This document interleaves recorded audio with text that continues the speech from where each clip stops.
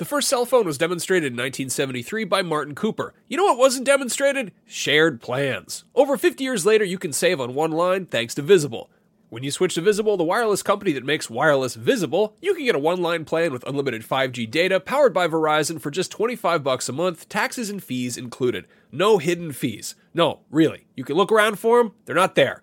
Switch now at Visible.com. Save on wireless without the hassle. Switch to Visible today and save at Visible.com. Monthly rate on the Visible plan. For data management practices and additional terms, visit Visible.com. Contained herein are the heresies of Radolf Burntwine, erstwhile monk turned traveling medical investigator. Join me as I uncover the blasphemous truth of a plague-ridden world, that ours is not a loving God, and we are not its favored children. The heresies of Radolf Burntwine, coming January 2nd, wherever podcasts are available. Do not underestimate the power of PlayStation.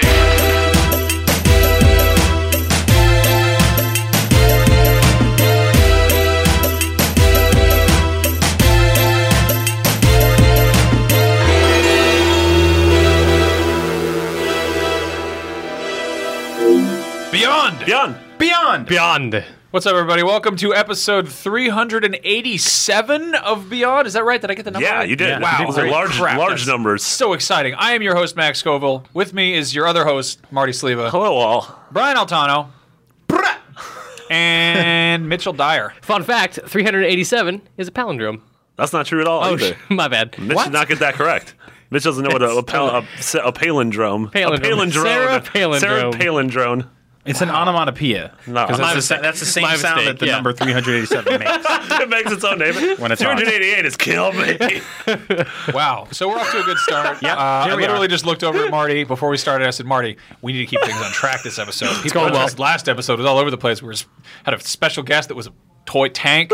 Some people were really mad about it. A couple things I want to bring up just before we get going. We've been doing this. This is our sixth episode together. Yeah, this has been 6 weeks into this. Some people people have been really supportive. Like, there's been a lot of really positive feedback, and that's awesome. There has been some negative feedback that I feel like I kind of want to address. Like, people kind of mad that we didn't just start a new show or just rename the show or whatever, which I think is really a little bit odd, because the name of the show is Beyond, which literally means occurring after a certain point. Like, it means continuing. It means going further. So, I mean, there's that. Also, we're still finding our groove. We're gonna have weird off weeks. We're gonna have. It's been 6 weeks. As opposed to 380. Greg and company had been doing this for 8 years, I think. Go back to Podcast Beyond episode 5. I'm sure it was great. I was just like, I did a very, very just active throwing my hands in the air and just looking just exasperated as hell. I did that actual like wiggly armed emoji, because I was like, what was I doing 8 years ago? Like, when Greg started the show, what was I doing? And Jesus, I was living at my mom's house. Like, a lot happens in the better part of a decade. So just ease up.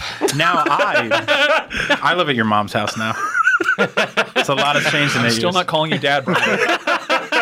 No, but seriously, we've gotten a lot of people have said really awesome things, been very supportive, supportful. And people also have criticisms that we're also looking at. Yeah, totally. I mean, constructive criticism is the best. Absolutely. Email that to us. Put it in the Podcast Unlock or Podcast Beyond Facebook group. Put it in the Podcast Unlock Facebook group as well. Yep. Yeah, let those guys know what they're doing. Start a little war. Start some gang war there. That get Perfect. Don't actually do that. No, don't actually do that, please. No, we really. I'm on both. Marty and I are the Romeo and Juliet of IGN's podcast crew. We got some news today. There's been some. There's Bloodborne's out now. Bloodborne. Man. If you're listening to this after we post it, which is the only way to listen to it. You're probably already dying now. in it, and you're angry at it right now. Yeah, definitely. Yeah. There's some Kojima drama. I'm still Kodrama. Yeah. Kodrama. Hideo Kodrama. Yeah. Hideo K-drama. Yes. Watch the video to see me shaking my head, since you can't hear it unless I do it hard enough. You should get some cool earrings that jingle when you shake your head. They would be the loudest things in the world. And then there's God of War 3 has been remastered. Finally. Oh, good. Yeah. What do we want to talk about? We should start off with Bloodborne. What's up with Bloodborne? That's all I want to talk about. This is out now? Is it? Yes. So it's out. Formally? Okay. And Mitch, you're playing it? Yeah. Marty, you're playing it? Yeah, I'm playing a ton of it. Brandon Tyrell is the unfortunate IGN soul who has to be reviewing it. True.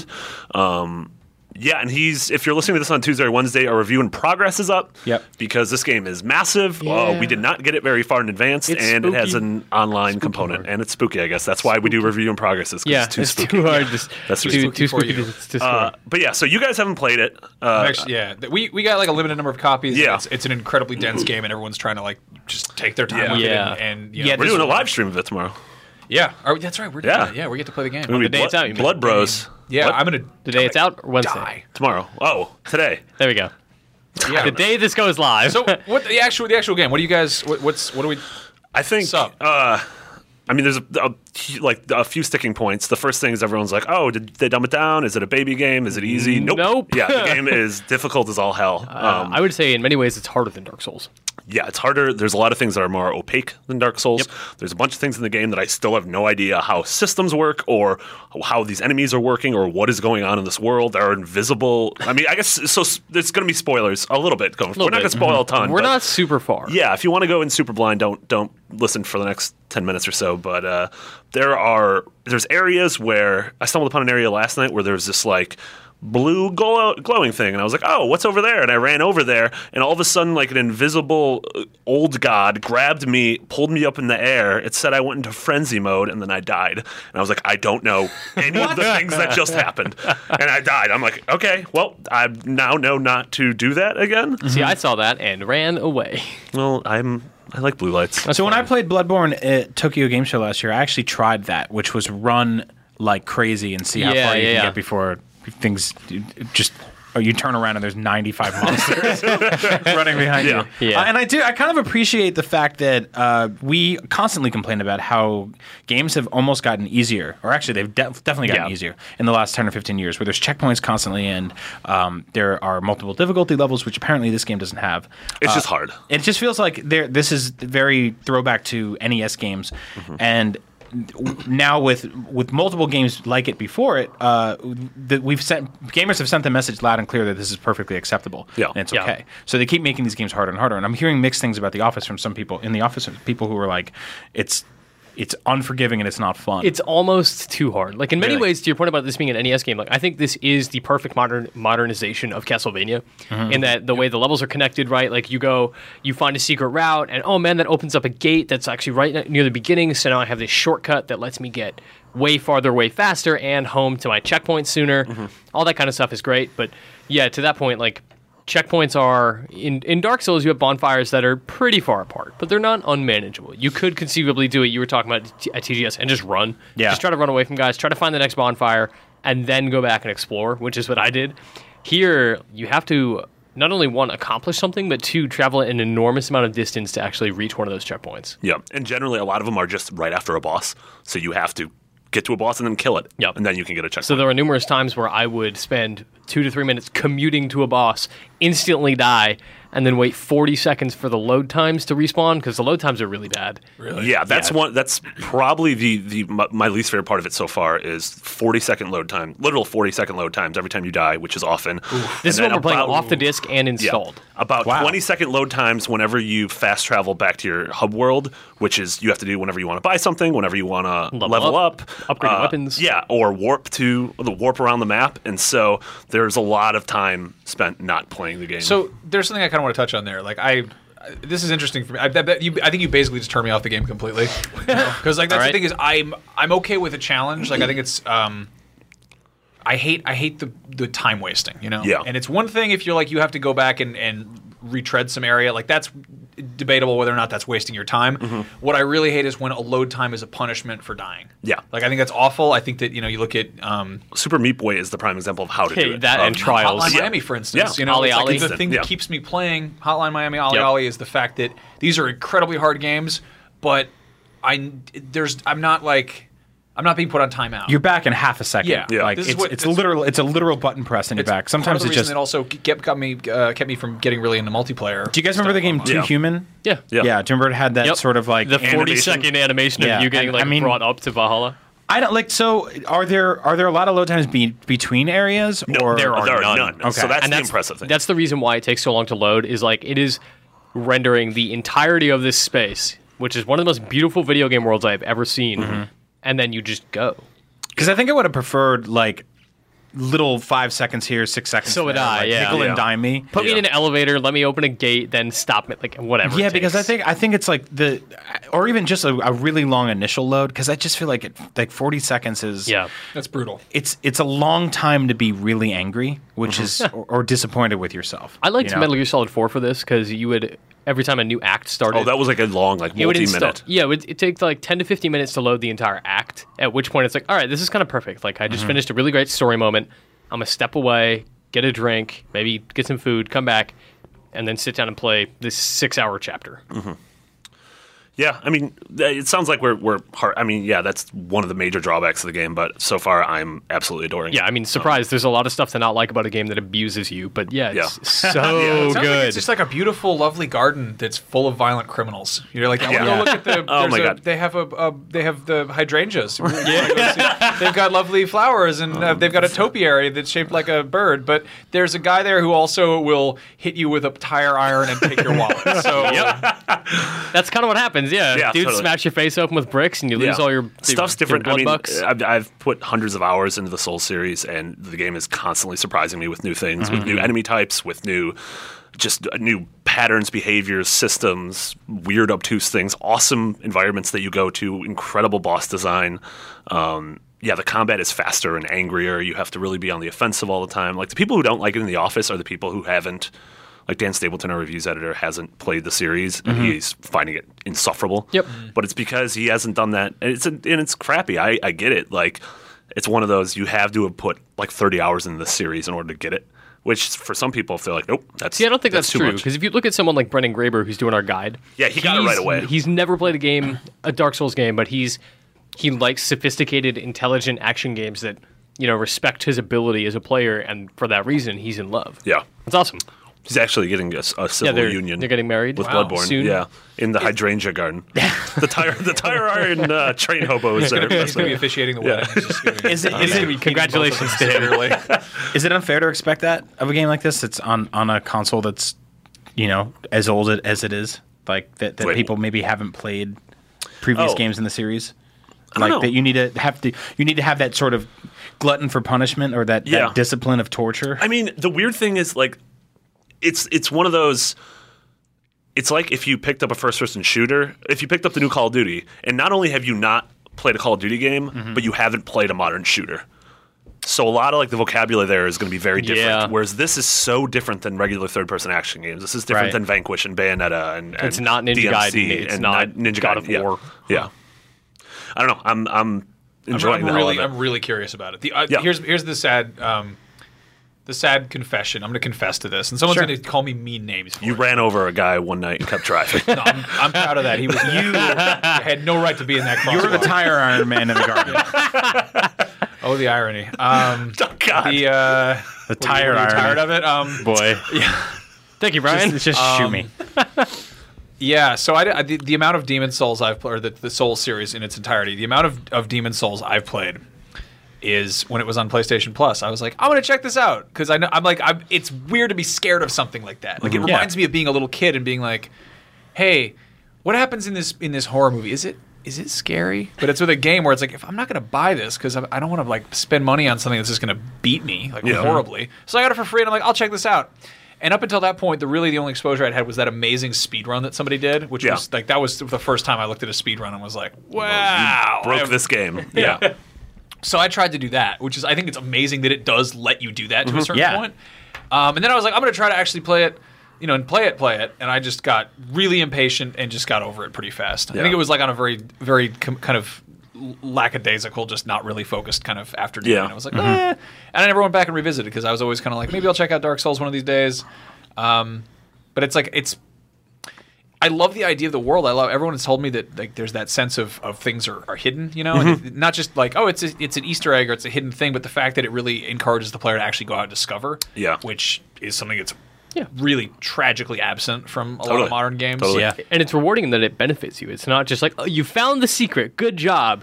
It's like, no, you found the secret, and now you have access to this entirely new, awesome area that routes back to your spawn point, so you can get here efficiently. No, I mean I love games that are bringing that back. Like Don't Starve, for instance, does a really good job of Yeah. that, where it's like you don't know how it works, and there's that mystery. There's that kind of like Fez was kind of the same way, where it was like you have to talk to your friends about it. Yeah. It's not just something that's like, oh, it's in the wiki. We have that exact like playground mentality right now. Yeah, with our we have thread. an email chain of everyone at IGN playing it. Every morning we're coming in and being like, oh, did you get to this thing? Did you see this thing? Like, no game in my time at IGN has really had that. Like, there's Dark Souls 2. Yeah, Dark Souls 2. Dark Souls 1 as well. We had that with Heavy Rain to an extent because everyone was doing different stuff. Was doing different things. Yeah. Which was, I find that very fascinating. Yeah. But that's really awesome. Like I feel I'm kind of with Max in that I'm like really hesitant to get into it. Like I absolutely love the theme to it all, right? Like I love everything it's trying to, like I love that sort of rustic horror feel that it has. Like absolutely love Artisanal horror. Artisanal horror. $5 toast. Yeah, exactly. Like you make that into a movie and like I'm there opening weekend, but as a game that's like insufferably punishing me, like I'm kind of hesitant, but also maybe I'll wait a little while. Just watch a speedrun. You think so? No, I want to play it. I don't like doing. Honestly, like I hear that a lot where people are just like, "I'll just watch that game on YouTube," and I'm like, "That's that's." I'll just look at a picture of a sandwich on Instagram. It's really not the same as playing it or tasting it. Yeah. No. So I kind of want to hang back a little bit and wait until like people have sort of torn this thing open a little bit, and they can kind of be like, hey, you should do this here. This is the character you should roll at the beginning. Yeah. This is the weapon you should choose. Like, I mean, this is the ultimate first world problem, but we get a lot of games early at IGN, and we play them, and when you get stuck, you have to yell at your friend who hasn't written the IGN guide yet. And that's one of the first guides on the internet, and usually the most visible and sometimes the best, or hopefully the best. But when you play something early, you end up like in a situation like this where you're on an email chain. So maybe I'll wait until this has been torn open a little bit and then get in there. Yeah. We're going to be talking about this one for a while, though. Yeah. I like the fact that there are tips and tricks. They're back. Yeah, that's really cool. Like for so long, it was kind of your ability to be good at a game was not your understanding of the game itself, but it was like, can you push the button fast enough? Yeah. Are you? It's like there's that Twitch. There's that Twitch gaming. There's that kind of either it's RTS or action per minute or whatever, that kind of approach, or it's just like, oh, I like drilled a hole in my controller and put a screw through there, and now I can shoot guys in the face faster unless they nerf the M14 or whatever. A lot of games in the last 10 years have really been about the sheer just ability perseverance of getting from checkpoint to checkpoint, which I feel like obviously is here to an extent, but it's less so like kill 50 guys and proceed to the next wave, and it's more just like you have to actually survive this. Yeah. Like this is a lot more work than just like you did it, you got to the next thing, you did it, you got to the next thing, and now the game's over. Like a lot of games feel like that, where it's just sort of a straight line through something. So this is interesting. Yeah, we're gonna. I'm terrified and fascinated, and there's so much to unpack in this game. We're gonna be doing that for the next month or so. Moving on. Yeah, this is a big one that Max, you and Mitch can talk about a little bit. So is this official yet that Kojima's leaving Konami? Is that confirmed? It's not. Talked about pretty heavily? The rumor last week was that he was leaving Konami because his name vanished from all of the Phantom Pain's marketing materials. And Kojima Productions was renamed Konami LA. Yes. At least in LA. I'm pretty sure that in Japan it'll just turn into like a Konami internal. Konami or whatever. Yeah, so the speculation was, Kojima's probably leaving. But then Konami and Kojima issued a joint statement saying like, nope, I'm staying until the end of production of the Phantom Pain. Which tells me that game will ship and Kojima will leave and Silent Hills will be taken over by someone else. wow. And Konami's been very transparent about the fact that the Metal Gear franchise will continue. Yeah, they've already started hiring for the next one. Yeah. So I mean, what is that like? Is this to you like the end of modern Metal Gear? No, it is the beautiful beginning of something new. Yeah. Yep. Thank you so much. Thank you so much for saying so that. glad. Like, I love Kojima, and I'm so excited for Phantom Pain. I could not be more excited to see somebody else's vision of that franchise. Yeah, that's fantastic to me. He's been saying for so long, like, this is my last one. And I was Also- like, all right, well, you had a good run. Can't wait to see what you do next and what somebody does with your franchise. He 100% has been tired of being tied to the franchise. Like, the guy wants to be an auteur. He wants to go and make new things. And it's like he's found a way to kind of segue some stuff in there. But, like, I mean, Snake Eater, for instance. Yeah. That was totally not. Someone is going to argue with me on this, but that was totally not meant to be a Metal Gear game. Like, you don't take something and throw it, 45 years back in time, and just if you want to make it attached to that. Yeah, and make it something about survival. And Yeah, about, yeah. I mean, he made it very much as it was like he threw in elements of. He wanted to make a Cold War game, but they're like tie it to Metal Gear, and he's like, fine. And I mean, I can't back this up, but I feel like it's really especially this far past it, it feels very much like that's the case. And it seems like with, I don't know what he's doing with Phantom Pain exactly. I mean, Metal Gear Solid 4 was just way all over the place. Yeah. I don't know. And also there's the fact that he gets all the credit for the Metal Gear series, but a lot of people work on it, Yeah, totally. This reminds me a lot of... well, now nobody gets credit, right? Yeah. They pulled everybody's names off. Now they have to list everyone's name. Oh, someone should Photoshop the box art and just have every person who worked on the game. Here you go, Brian. It's your next Batman Arkham City Game of the Year edition. I love that. It reminds me a lot of sort of the way Ken Levine in Irrational and BioShock. Yes. To where like Amy Hennig in Uncharted. Yeah, totally. And it's one of those. I'm excited for the divorce because I'm excited to see what Ken Levine's game is like, and I'm excited for hopefully someone else taking over BioShock and seeing like what the next BioShock game would be like. Yep. That's sort of the same way. Yeah, exactly. I feel about Metal Gear. The Silent Hills thing is interesting to me because. Like, I don't know, where do you think that game, like, how far along is it? Also, Guillermo del Toro is cursed. Remember Insane? Yeah, I do. Yeah. Remember that? Oh, yeah, no. The THQ game? Yeah. And so, I don't know what that, like, to me, PT was it was not even a proof of concept. It was just a thing. Like, it's not even what Silent Hills was going to look like, I promise you. I love that he did that. Yeah. The PT thing was exactly what he was trying to do with the Phantom Pain initially, and then he was like, no, they're smarter than this. Yeah. Like, this is, that happened. It was like, was it like half an hour or something after the reveal of the Phantom Pain that people were like, you could totally overlay the Metal Gear Solid. Yep. It just fits right in there. And also, we were in the office, and I saw that trailer for whatever that was going to be called, or was it just the Phantom Pain? It was just the Phantom Pain. We saw that in the office, and we were watching the trailer, and I'm like, is that Solid Snake? No, I guess this isn't a Metal Gear game. There's no Kojima or anything on it. All right, moving on. Yeah. No, that's totally... I was like, what is this? You don't just announce a studio and then show off a game that looks like that has things that seem so familiar. Yeah. I remember, so the PT thing was during Gamescom. They revealed it during the Sony conference in Germany. And they showed like the paper bag sack scary thing with flies. And I'm like, oh, that's like what? And they're like, you can download it and now. It's out like, now. What do I care about never do that. And then like whatever happened, and I went to sleep, and then I woke up in the morning and like looked at my emails, and it was just like Silent Hills, and I'm like, what? Yeah, what happened while I was asleep? To throw back to the whole like the playground, the schoolyard talk of like, what is this thing? That was an exact perfect example of forcing that on people. Totally. Yep.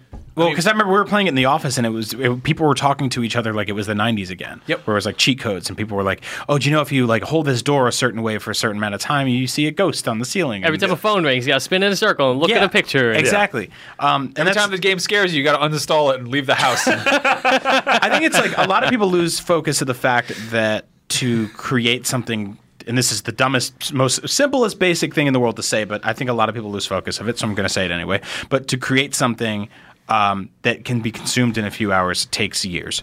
And when somebody does that for 5 projects in a row and it's based on the same theme, they probably want out after a little while. You know, it's why I took this job is because I can go from this room to another room where I go talk about Nintendo games. Or I'm talking about Metal Gear right now, and then tomorrow I'll talk about Tomb Raider or Uncharted.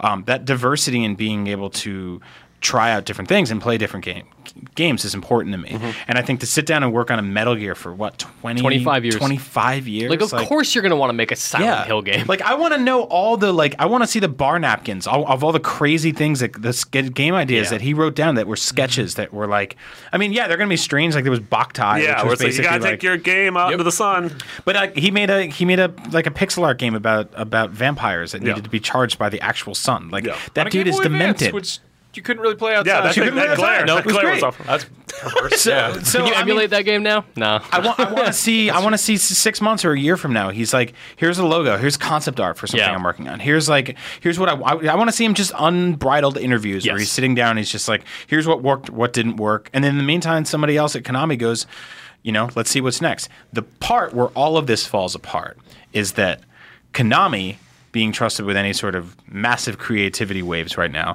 is terrifying. Yep. Yeah. Because I don't think that their vision is in the same place or their hearts are in the same place as where Metal Gear fans are. Well, yeah. I mean, look what happened to Castlevania after Igarashi left. Yeah. Seriously. Or after he was forced out. Just speaking as a whole, you will never see a bigger kind of intersection of business and art than in games. Like, it's just, and it's... Totally. It sucks. It really sucks. Yeah. And I'm glad we're at a point where there are these people like Ken Levine or Cliff Bleszinski or Hideo Kojima who can just they're just leaving, and they're like, I've earned my keep. Like, let me do this thing on my own, and it might not always work out. I mean, like Molyneux pissed off a lot of people repeatedly, and then he continued to even outside in his own devices. But it's like the way that video games are structured. Like you look at something like movies or music, and it's like that first album or that first student film or like that first feature. Like look at Reservoir Dogs. Reservoir Dogs. What is it? Tarantino had to sell his script for True Romance to Tony Scott to fund Reservoir Dogs, which did he co-write that with Roger Avery? No, that was Pulp Fiction. Right. Pulp Fiction was with Roger Avery. Everybody was completely up Tarantino's ass for Pulp Fiction. It's a great movie. But, like, Roger Avery gets very little credit for that. Yeah. That's always Tarantino on Tarantino. But then Roger Avery ran over someone and killed them. So. Sure. Wow. Actually did I did not know that. So He definitely got credited for that. yeah. But, I mean, that's the thing that... That's how court works. Ouch. Jesus. But, I mean, that's the thing is when that person has their name attached to something that's so successful so early on, they can't really ever sidestep that, you know? Yeah. And it's... People are always going to be like, what... Kojima, like, what about Metal Gear? Like, do a Metal Gear. Do a new People Metal Gear. People still ask Cliffy B about that too, and he's like, I haven't worked on these games in years. Yeah. Like, I have my own studio. I don't know what's happening with the Gears of War franchise. Yeah. Please stop asking me. Yep. Yeah. And I mean, it's you get that mix of the business mentality of like, how do we please people versus that artistic mentality of how do I create the thing I want to do. And the big thing about art that people don't ever really address is the fact that it kind of needs to be ruthlessly selfish and egotistical for it to really work. It occurred to me the other day that people don't really use the term genius to describe a group of people. There's always going to be somebody stupid in the room. Like there's always going to be somebody who's not. There's always going to be a slow buffalo there. What about the Apple Genius Bar? That's a great example. All the customers of something I was not referring to. I know who's a slow buffalo of this. Yeah. But I mean, that's the thing is that you kind of, it's like too many cooks spoil the broth, and that's so true about video games. It's so just awful, and that's the reason you see like these games we're seeing now that are made by two guys, like Hotline Miami. Yeah. Two guys. Yeah. Might be some help on the side there, but like for the most part, it's two guys, and nobody's being like, you guys aren't. You should add this. Make it more like Minecraft. You know? Throw in a crafting system. Why not? And it's. I don't know. People like to think that it's works well as a collaborative effort, but like look at Assassin's Creed games. Those have thousands of people working on them, and they're just like homogenized to become the exact same game every year. Yeah, and a great game. Yeah, but it's amazing that something can be so sanded down and so still have so many rough edges. It's kind of nuts. But sorry to go on a tangent there. No, it's important. It makes me weird and sad about it. I'm really curious to see what Kojima does. I hope that it's cool because I think it would be really crushing to be like, here's a guy who's done amazing things, and then if he doesn't come out with something really cool on his own. He's working on a match 3 puzzle game with fruit. Yeah, that's really realistic. Yep. I think it's realistic for Konami to go in that direction. Yeah. That's, but I do want to see him start doing all the weird small one-off projects, like make weird indie games again. You know? Mm-hmm. Yeah.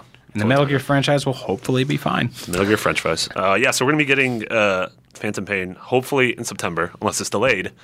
Womp womp, like Arkham Knight. That game is gonna be really good. Yeah. That game. What, Arkham Knight? No. In or Phantom Pain. Phantom Pain. Yeah. Oh yeah. Arkham Knight's probably gonna be good too. In 2018 when it comes out. Right. Oh, it's going to get delayed 3 weeks at a time.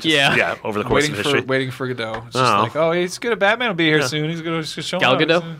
Waiting for Gal Gadot. That's actually decent. Yeah. So Arkham Knight has been delayed 3 weeks to June 23rd, as opposed to June 3rd, I think, when it was originally come out. I don't know. What's 20 days? Yeah, so 21 days. That's a weird time to. I'm so sick of talking about this. I'm so sick of talking about delays, especially when they're really short-term delays, where it's like, if we hadn't learned the release date initially. Yeah. Yep. Yeah. No, totally. Yeah, so this game's, I think, been delayed like 3 or 4 times. Do you remember it used to be like if you ordered a video game online, it could take that long for it to get to you? Yeah. It's just really weird that 3 weeks is a thing there. Yeah. It's still probably going to have to go one. But a 3-week delay is not substantial enough to be like, oh, man, it's in try. It's like, no, they're trying to iron out some bugs. They need to polish it. The frame rate could be better. As opposed the to texture it coming out and then a crap. couple weeks in, you get a patch that fixes some things. Or on the first day. Yeah, exactly. Yeah. But speaking of Italy, boom. Our pizza. I'm Italian. I can make the joke, and if you're not Italian, you can't. Our Our pizza bros over at IGN Italy reported that they're legally called paisans. Wait, is that true? That's right. Okay, I'm not going to use that phrase. I should call those guys. I never call those guys. I should just, I don't know if that's a conversation. What's the number for IGN Italy? Like, hey ma, Hey ma, I call up IGN Italy. Hey IGN Italy, what's going on over there? And they're like, who is this guy? what's the matter with you? Supposedly remastered versions of Arkham City and Arkham Asylum are coming at some point this year. Okay. Which it would make sense if those came before this, because for them to release afterwards would be very dumb. But also, it makes no mention of Arkham Origins, which is sort of the Yeah, that's not surprising. It's not a Rocksteady game though. Like Yeah. I'm sure Rocksteady would like to have all of its games on one platform, Yeah. or multiple of the same new platforms. I mean, the surprise is that one, right? No, I mean the PlayStation 4 is the home of the remastered everything. It's just like that box exists for the odd original new release and then 30,000 remakes of. And like a lot of games people you get played upset 5 about years that, ago. but I like the idea of like 10 years from now being able to look back at the PS4 and being like, look at all these games you can play on it. Like, Yeah. And I know in the Sure. day-to-day it's annoying because you're like, give me something new. But in this case, you're actually getting one. It's different than the God of War story, right? Yeah. Where it's just like, here's that old God of War game. You're like, give me a new one. These guys are like, here's a new Batman game. And you're like, oh, great. And they're like, and here's some old ones. Yeah. They did that in reverse. I wonder what they're gonna do, because The Last of Us was really good because they added a bunch of like not only technical things but like there were features in that game that were new, which is cool. Beard hair. Yeah, Beard they hair, added got beard some hair. sweet beard hair. Yeah. Like if you add new stuff to a re-release, awesome. I'd be very curious to know what the Arkham games are going to add, and more specifically, like are they going to be released together or separate? Yeah, I mean, I have to imagine they'd be together. Yeah, but we know. $60 for So both. yeah, like you mentioned, God of War 3 remastered is coming on July 14th, and so it's the same. What was God of War 3 from 2008, 9, something like 9. that? Yeah. Oh yeah, that's right. Yeah, and they're adding That's weird. they're adding a photo Yeah. mode to it, which seems really weird because whereas like The Last of Us sort of has that like crumbled beauty that you want to take pictures of. I'm like, do I want to take pictures of like me ripping an eyeball out and like See, that's where my mind went too. It's like like sex with a dead you're body? ripping off Helios's head, Yeah. and it's like you can see the sinews in his neck start to rip, and it's like Yeah. I don't want to see that. Yeah. But at the same time, like the old Greek architecture in that looks Super pretty, It yeah. just looks like it's old. The creature Greek- design's awesome. Yeah. Yeah, like there are moments of incredible scale that you could probably take some really incredible photos of. Yeah, and I mean we have to imagine Santa Monica's working on God of War 4, Of course. right? Like, and Guaranteed. that's something that's probably going to be announced this year. I mean, at who's the E3. What was the one that God of Ascension. War, Inquisition, Ascension, Judgment, Ascension. Assessment, Ascension. God of God of War Assignment. Also, Recognition. also Ascension had that hint at a future God of War game too. Oh, that's true. There's like a weird Easter egg Yeah. in there with a hint of a new game. I don't know. Easter's a Catholic holiday, not a Greek one. Sorry, that's my bad. Yeah, that's fine. Yeah, I don't know. Do you guys what's your history with the God of War franchise? Do you guys like them? I play them here and there. I don't feel like an incredible connection to them. Like I think they're not really meant that way. There's a lot of people that get into like the lore of them, and that is a little perplexing to me. To me, they're Yeah, because Greek mythology exists. yeah, exactly. they're, It's like, they're, go there. they're an interactive Disturbed album cover. Yeah, totally, totally. I personally I think Kratos might be my least favorite video game character. He's just so angry. Why are you such a- so yes. angry? I mean, he's angry because he's got a backstory and everything, but it's just like I don't want to spend time with that character for that long. Yeah. And he does like awful things in games. It's like, in Yeah. one scene I'm having a threesome, but then the next scene I'm putting a woman in a torture device in order to open a door. Oh, Like, God, I what? forgot about Like, that. What is happening? Why Yeah. are you so angry? Stop know. being angry. It's just- You have your family's ash all over you. Just take a bath. I'm and curious get it off about you. Jaffe's new game, the one where it's like a kid's notebook or something. I was Yeah. gonna say it's And the Max thing- Scoville, the video game. Well, so many people said that. I don't But know. it's because it's the like weird drawings with the goofy garbage all over the place, and it's like a cool idea, but Well, I mean, that's the thing is that that's what God of War is too. That's what Mortal Kombat is. It's like this totally aggro 13-year-old mentality. Yes. It's these guys who manage to keep that in their mind. They're like, what if you could just like throw a chain at somebody's head, but instead of it just like falling on the ground, it would like rip them in half. Yeah. What if the chain had spikes on it? That'd be pretty cool. Totally. I guess it just God of War is so totally just devoid of any. It doesn't really have any humanity, you know. Like and that's such a weenie, pretentious thing to say, but like I don't want to be. I'm not that angry anymore, and I don't think I ever, even when I was a teenager, I was like, I wanted something a little bit more like Laird, but he's just like. I think like every day there's a new teenager basically that might get into this. Yeah. I'm kind of with you in that I think this is like it's one of those games that like you get away with buying when you're 10, and you shouldn't have, but you get, and it seems like super mature. And then when you become an actual adult, it seems immature to even play something like this. So I don't know exactly who the audience is for God of War games. I mean, I don't want them to go away. I'm sort they're of great. They're really well made games. cool I think action they're games, really sure. well. That's the thing is I should really point that out is that they play incredibly well. Yeah, no, totally. And there's something to be said about like they were some of the first games to do that kind of like you're fighting in this arena and it pans out and you're like, oh my god, I'm in someone's hand. And they're gigantic and they're walking through this like battle-torn Olympus, and it's insane. But technical stuff aside, and the fact that they are kind of fun once you actually get in there, I don't really know who they're for. Like, I don't know who is a target audience for God of War games. Is it teenagers? Is it adults? Like, I feel like adults, when we play M-rated games, like, yeah, give me The Last of Us, where there's, like, this, like, really gripping story to go with it, too. Because I don't get that from God of War. And if I want to play, like, a kind of really crazy, fun action game, I feel like I can get there.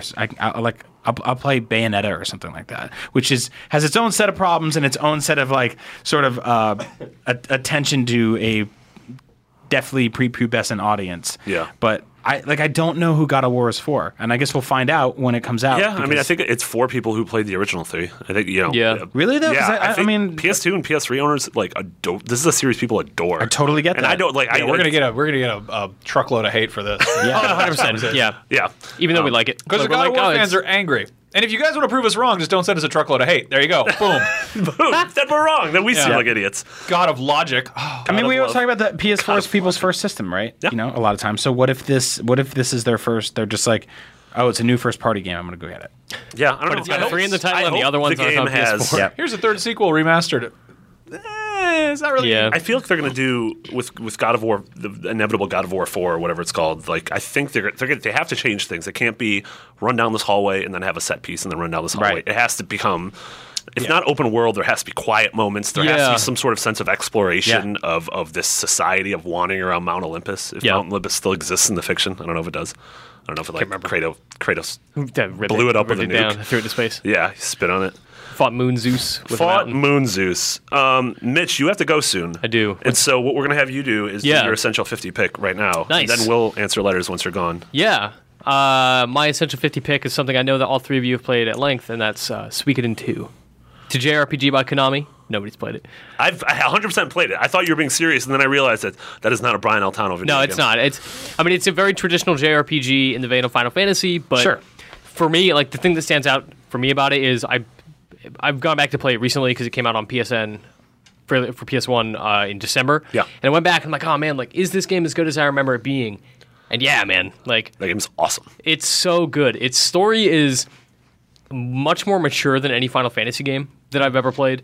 I haven't played a lot of them. Whatever. People will crucify me for that. But for me, it's like it is a story about these 2 best friends who were torn apart, and it's essentially the birth of the Rebel Alliance set to Game of Thrones. Oh. Yeah. So it's and the way that works out in the game is like it's traditional JRPG. You explore this big open world. There are turn-based battles, but the combat system is like you have 6 characters, many of whom can interact with each other for special abilities that do like AoE attacks. They attack multiple guys at the same time. They have elemental bonuses, things like that. But you have 6 people because you are constantly switching them out as you build an army. So you're recruiting people, and you're like, oh, I'm going to sub out like this little kobold warrior for this like sorcerer that I just recruited, and that then puts the old person back in your fortress, which you are building into this giant garrison to go to war against an empire. Yeah. And the entire game is you recruiting people, building an army, going to war. And 108 characters in your party. Yeah, and those people end up commanding armies.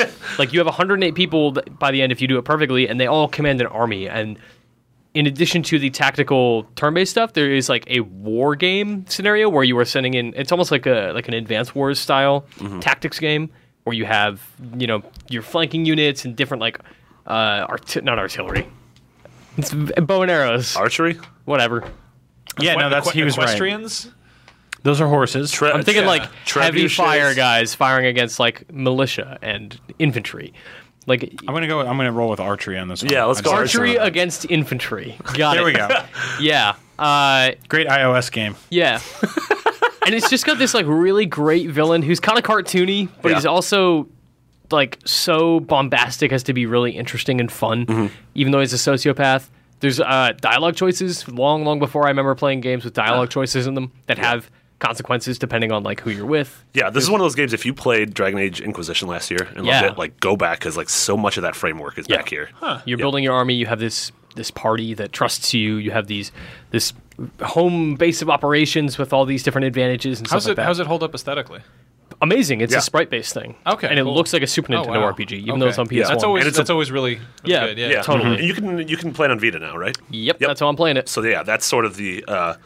While there's not a whole lot of RPGs to play on Vita. I mean, there are if you go back and play all of them. Yeah. But like this is one of those perfect games that I had downloaded and I was playing at PAX and everything. Like, I adore this game.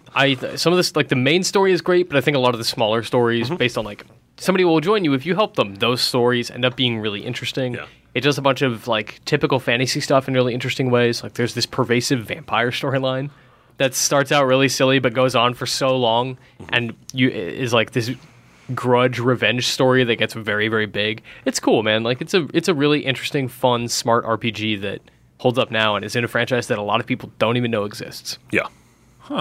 Video games. Squeaky Dins. Sounds good. Squeaky Dins 2. We did it. Cannot recommend it enough. You did it, Thumbs Mitch. up on that. That's one of your like 5 favorite games of all time, right? Oh, yeah. It's like number 2? I think so, yeah. On that list I made for IGN Period Comp. I will say it's incredibly intimidating to hear that you have to take care of 108 people and potentially their families and their futures and their friends. Their babies go to war. Do they get they're- hungry? Do they have to eat?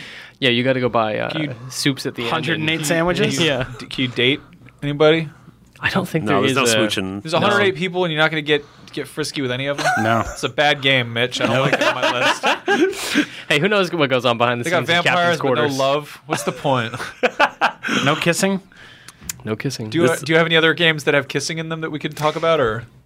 Maybe next time. All right, I'll think of the get out of here. I'll think of the Just best leave. game on PlayStation with smooching. Because I just figured out the math, you guys. That's 54 kisses.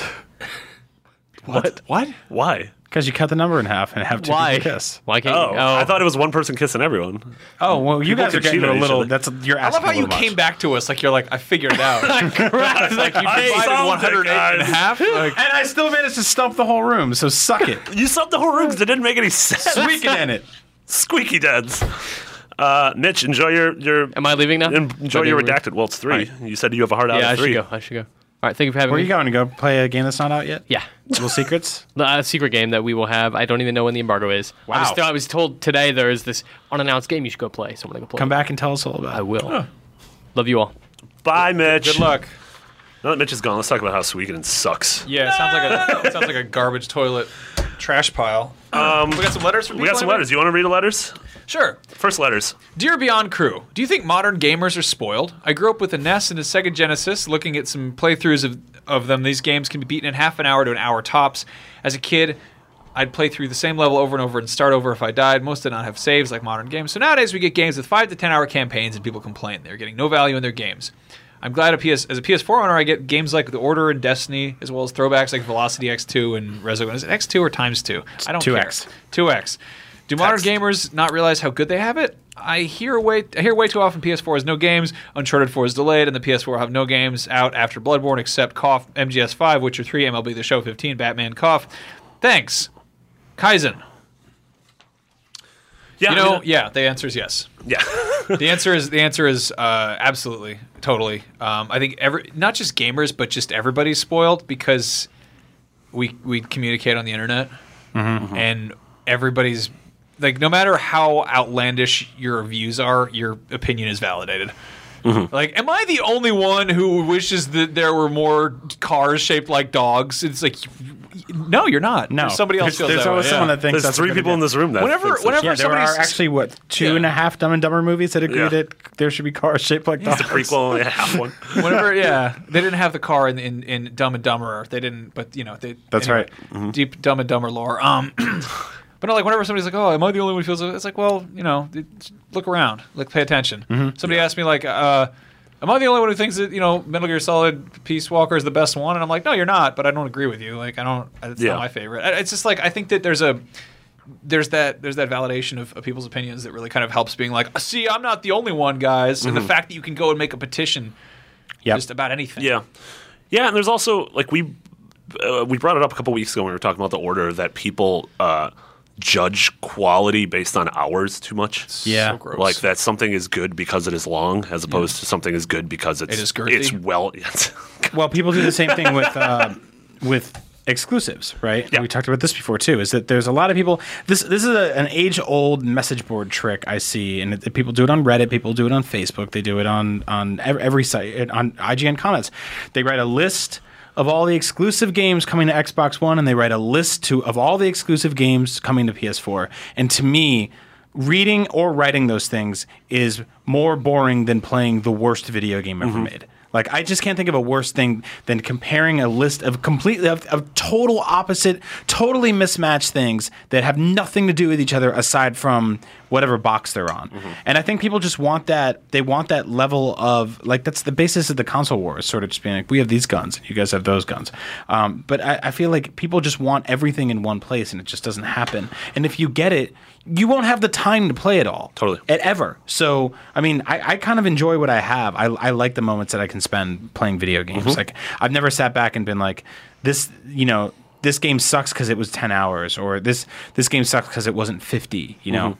But are gamers entitled? Yeah, but I think everybody is now. I don't think it's just gamers. I think it's everybody now wants immediate gratification. Like, I don't think it's fair to pin that just on gamers. I think it's everyone in the world is now, like Max said, at the point where you can just be like, where's that thing? I want it instantly. And then when I don't get it, I want to yell about it. And when I yell about it, I can go to 7 different sites and I can complain about it. And when I'm there, if someone disagrees with me, 15 people will complain with them. And you can create this entire ecosystem of anger and hatred and upset that basically doesn't amount to anything. And it's not gamers. It's like people, like, they announced that the Avengers movie was 3 hours long, and it's like, for a lot of people, that's not enough. You know, and they want 7 more spin-offs, and how come this and how come that, and Hawkeye will only get 5 minutes of screen time. Kind of pull this back. It's like the people like to say that, the world's getting worse. Everything's worse. Everything's worse than ever, and things are terrible. It's like, well, no, they're not. Like, their literacy is higher. There are less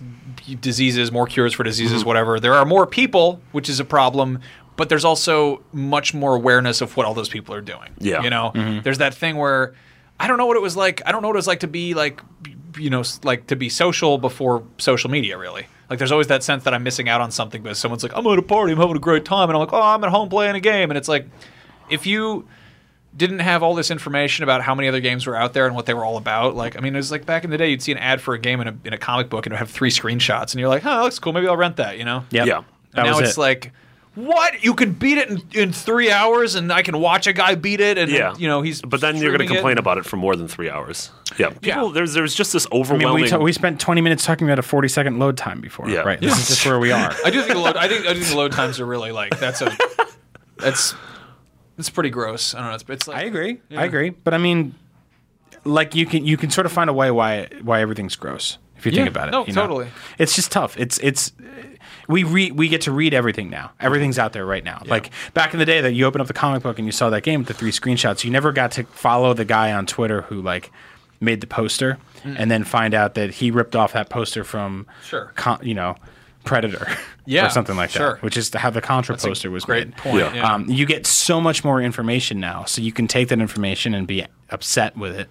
Yeah. Or you can just kind of put the blinders on and be like, well, I'll still play that game when it comes out. Is that, like, there's that weird, like, I don't mean to totally gripe about, like, people being spoiled in the title, because I think we're just as much guilty of it ourselves, Yeah. And it's like it can be difficult to just kind of consolidate what you're doing into just enjoying what you're doing, to just shut out everything else and be like, I'm happy with what's right in front of me. Like, I was playing.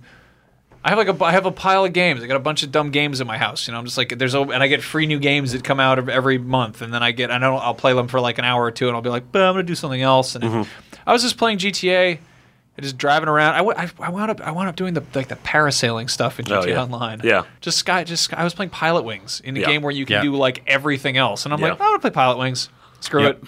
And I was like, this is actually really nice. I like this. This is it's satisfying. And I'm like, there's a million other, like, I'm like level 15 in that friggin' game because I'm terrible at it. And I'm just like, I could try to fight some guys, but I think I'm just going to skydive. I'm just going to relax. Totally.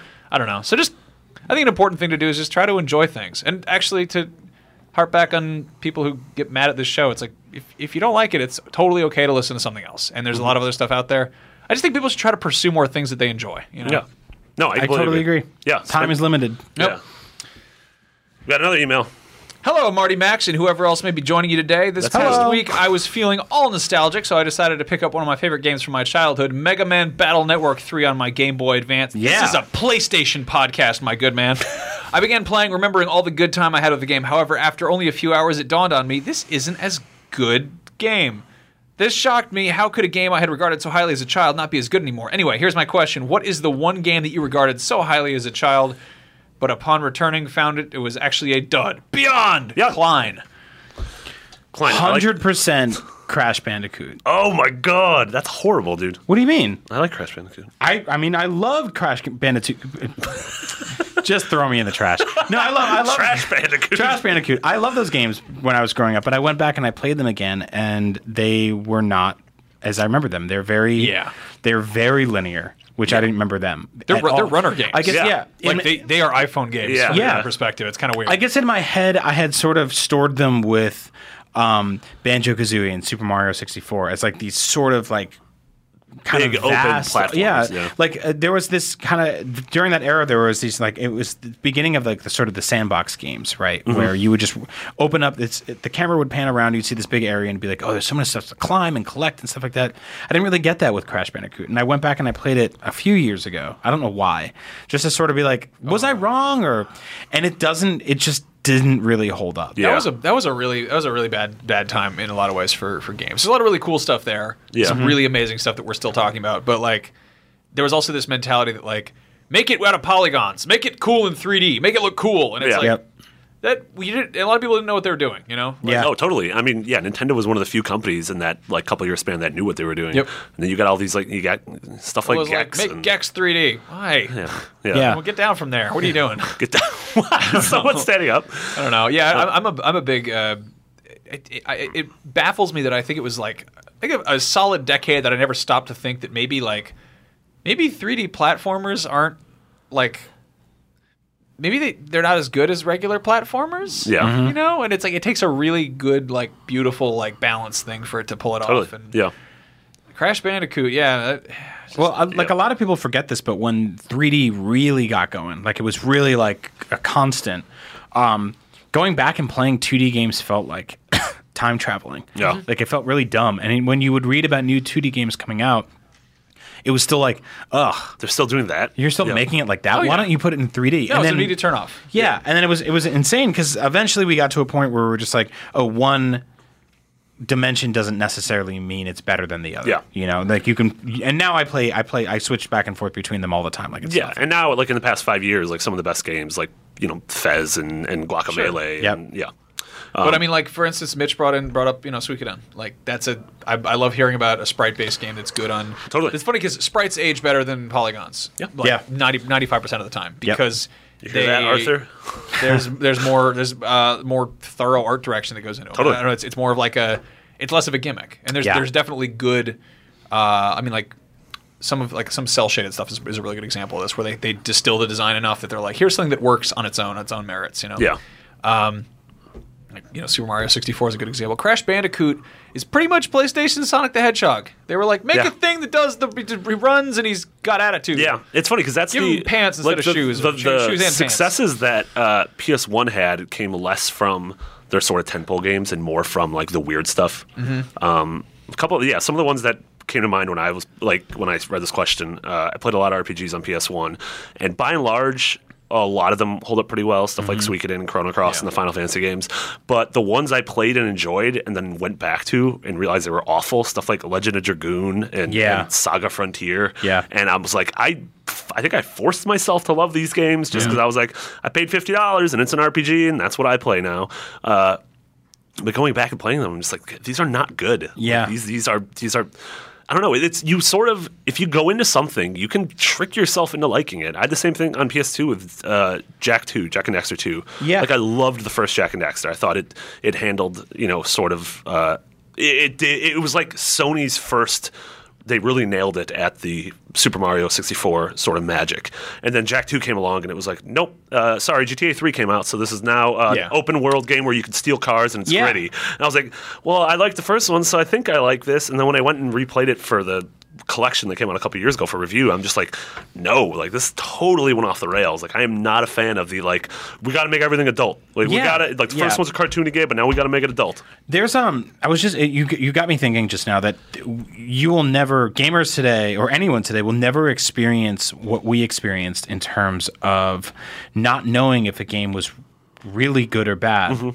Like, I would play games as a kid that were bad, and I didn't know if they were bad. I was just like, this doesn't feel right. But nowadays, you can kind of be like, what is the general consensus on this? Am I the only one that, like, you can actually pop on Metacritic and be like, wow, 100 out of 100 critics agree this game sucks. Yeah, totally. But back then, I used to play, like, you know, a game like Shadow of the Empire, which, like, God, I mean, great world, great characters, like, the art behind it, like, everything, like, the action figure line, comic books, all that stuff like that. Actually playing it was mostly kind of broken. Like, it wasn't that good.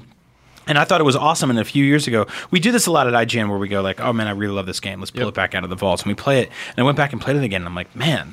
Now, here's a question for you. It's bad. Is that game... I mean, you can go different routes with this. Is that game bad because of what's come out since then or because you played it when you were a kid? No, I think it's just bad because it doesn't do what it's trying to do very well. Yeah. Like at times it's a platforming game, right? There's that level where you have to jump from train to train in the swamp, and it doesn't work.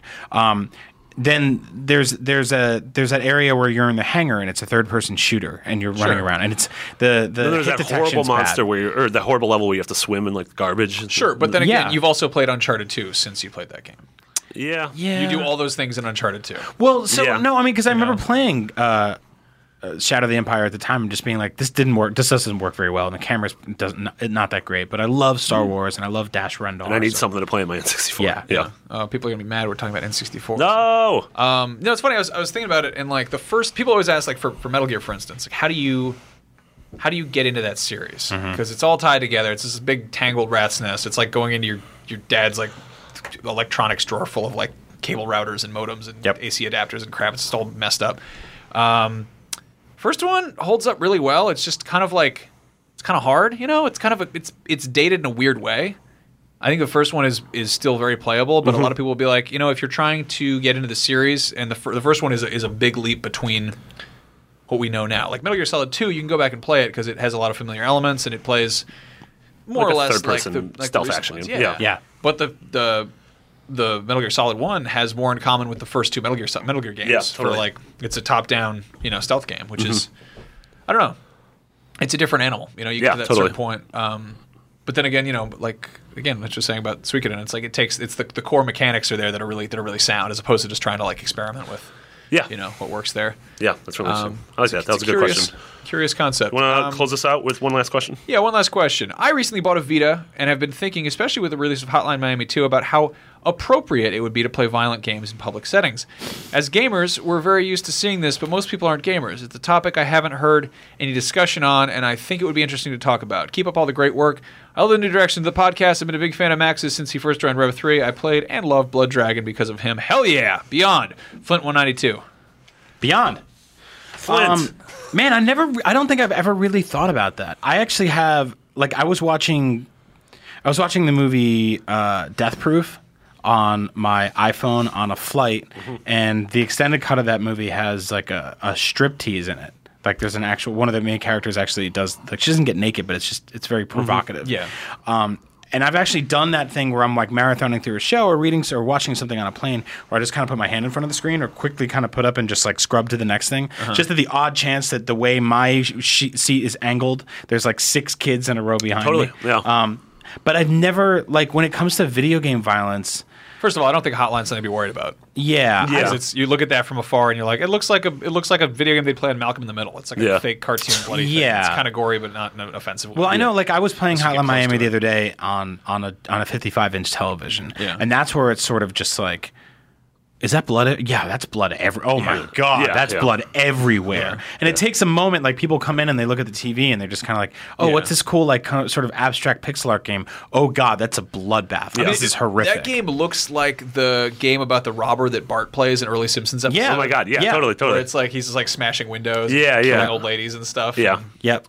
Yeah, and that's interesting. The flight thing is totally on point. Like, I think I watched a lot of True Detective on a flight, and like I got to like a hardcore sex scene. There was an old woman next to me, and I could tell she was like looking over, and I'm like, nope, this is us. This is our relationship. Because like I don't know I honestly don't know the laws on that. Like, it's probably bad to like. No, seriously, like every TV show has sex scenes in it now, and most TV shows have nudity in them. So I don't know if it's like you're watching something and you're on a plane, if all of a sudden it's like he's looking at porn in public, and like most then TV shows have nudity. Yeah, what shows? Most of the ones that most of the ones that people give a crap. Somebody about. who hasn't had TV in a while just got really like, wait, hold on. The news. I should have never cut the Come cord. on back because TV's got nudity now. Yeah, Tom Brokaw just wears that muscle shirt all the time. I will say that I don't watch a lot of like Big Bang Theory and like Two and a Half. I don't watch They a lot call of it that for a reason. Yeah. That goes a step Two further. and a half men. 2.5 Men. 2.5 Yeah, men. you know that half of the man is It's actually a decapitated boy that they found, and they have to join forces to be his dad. They just found him. all right. I like the idea of coming up with really morbid taglines for shows that aren't like that at all. Yeah, I mean, it's also just going back to the actual. Everybody watching this in video form, Brian is seeing like the back of your head too. They're just, Oh, really? I'm just looking at my friends. Yeah, the violent thing. I mean, in terms of handheld games, generally, I don't play violent games on handhelds. Like, generally, those are like there's not a whole lot of them. I think you've got like Call of Duty, Black Ops, Declassified, that game's just and awful. like Don't play the that. Killzone Mercenary. There's other reasons you shouldn't be playing the violent stuff on there. And then you've got.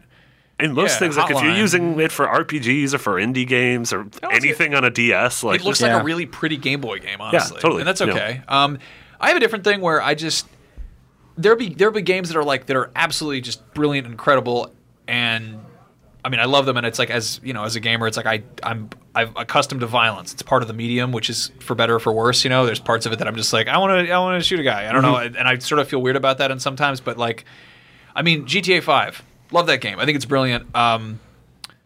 There's parts of it that I'd love to like show to my mom. That's always kind of a big like. I think you've talked about showing Journey to family members, and being like, "Hey, remember how games were like this stupid thing that they talk about on the news and how they're bad and stupid and dumb." And like you can show something like Journey or like Flower or Fez or Proteus or Gone Home or whatever, and be like, "Look at this thing. Look at this new thing where you're not shooting people in the face." And then there'll be games that are really gorgeous in spite of that, like Hotline. Absolutely incredible. Very much like, I mean, that's like a weird, grindhouse movie kind of. It's like there are Oscar movies that are really gory too. They're incredibly well made, artistically valid pieces of media that have problematic elements to them. I think with games, it's just like it can be tricky because they are this stereotype. Yeah. And it's Well, it's because the main goal in predominantly or nearly every video game is to defeat something or kill something in some capacity. Almost everything. It was why when Assassin's Creed 2 came out, I was like, "Look, Ma, Italy." And I actually set up. She came over and I said, "Look at this! Like, look what they built Rome in this game." And then somebody was like, "Assassin!" And then I had to stab him in the throat. Yeah. And she was like, "Oh my god!" And I'm like, "I'm sorry. The world is dark and horrible." Assassin's Creed is a perfect example of this because that is an incredibly well-selling game. It's about assassins. So there's going to be killing in there. That's true. But then there's times when it's just like, did you need to slit his throat? Like, did you need to spray blood everywhere or like cut him in half with it? Like, there's parts where like I cringe. Yeah. I'm like, you just did a horrible thing with a tomahawk. You just pushed that man's face down on a bayonet. Like that's so I guess the answer to the question is like it's something that I'm aware of. I don't think it's really an issue yet, but it's definitely an issue we're going to have in the next few years. By the time it's an issue with playing games in public, we're probably going to have a Morpheus that works with the Vita. So there you go. Yeah, that's right. Yep. Now every time I see someone on a plane that has a Morpheus on, I'm gonna be like, are they watching pornographic films? They're watching that True Detective. An Oculus Rift, yes. They're watching, but the Morpheus. They're watching 2 1/2 Men. They're finding the other half of that man. They're just watching True Detective on HBO Go, assuming that we get past all issues with the PS version. Anyway, that's about all for our show today. Yeah, we did it. Thank you guys for tuning in. I hope that we weren't too rambly or whatever. Sorry that Mitch had to just switch horses midstream. What? I don't know. He didn't really switch. He just left. Horses are on streams? Are they river horses? Seahorses? Yeah, seahorses. Ocean Where do horses. all these old horses go? I'm tired. Elmer the Glue Land. You guys can follow us on Twitter. I'm Max Scoville. Yeah. Marty is McBiggity, and Brian is Agent Bizzle. Mitch is Mitchy D. If you want to go check out what he's up to, find out what that mysterious game he's working on is, or not working on, but Hey, he's making it. He's going to go make a game. He's creating a video. Not really. That's not true. If you guys want to send us an email to talk about on the show, beyond at IGN.com. Beyond at IGN.com. Join the Facebook group, the Podcast Beyond Facebook group. Lovely folks in there. Thank you guys for listening. Thank you for taking the time to hear what we have to say about stuff. And I hope that you come back next week. And on that note, Beyond. Hey there, this is Justin Bartha. I made a funny new podcast, King of the Egg Cream. It has the greatest cast in the history of podcasts with actors like Louis Black. I'm torn by my feelings for two women. Bobby Cannavale. You can eat it, or if someone hits you, you can put it on your cut. Melanie Linsky. I wonder what these marvelous things are that look just like boiled chicken feet. Jason Ritter. I can break things and pick locks and kill people. Michael Stuhlbarg. The whole point is to inspire people that they should make themselves better. Ari Grainer. No, don't whet its appetite. What are you, an idiot? Me, Justin Bartha. That's not just any egg cream, that's a Lemke's special. And all narrated by the hilarious Richard Kind. This is the story of Harry Dalowitz and how he rose from nothing to become New York's King of the Egg Cream. So if you like funny true stories, come listen to King of the Egg Cream, available wherever you get your podcasts.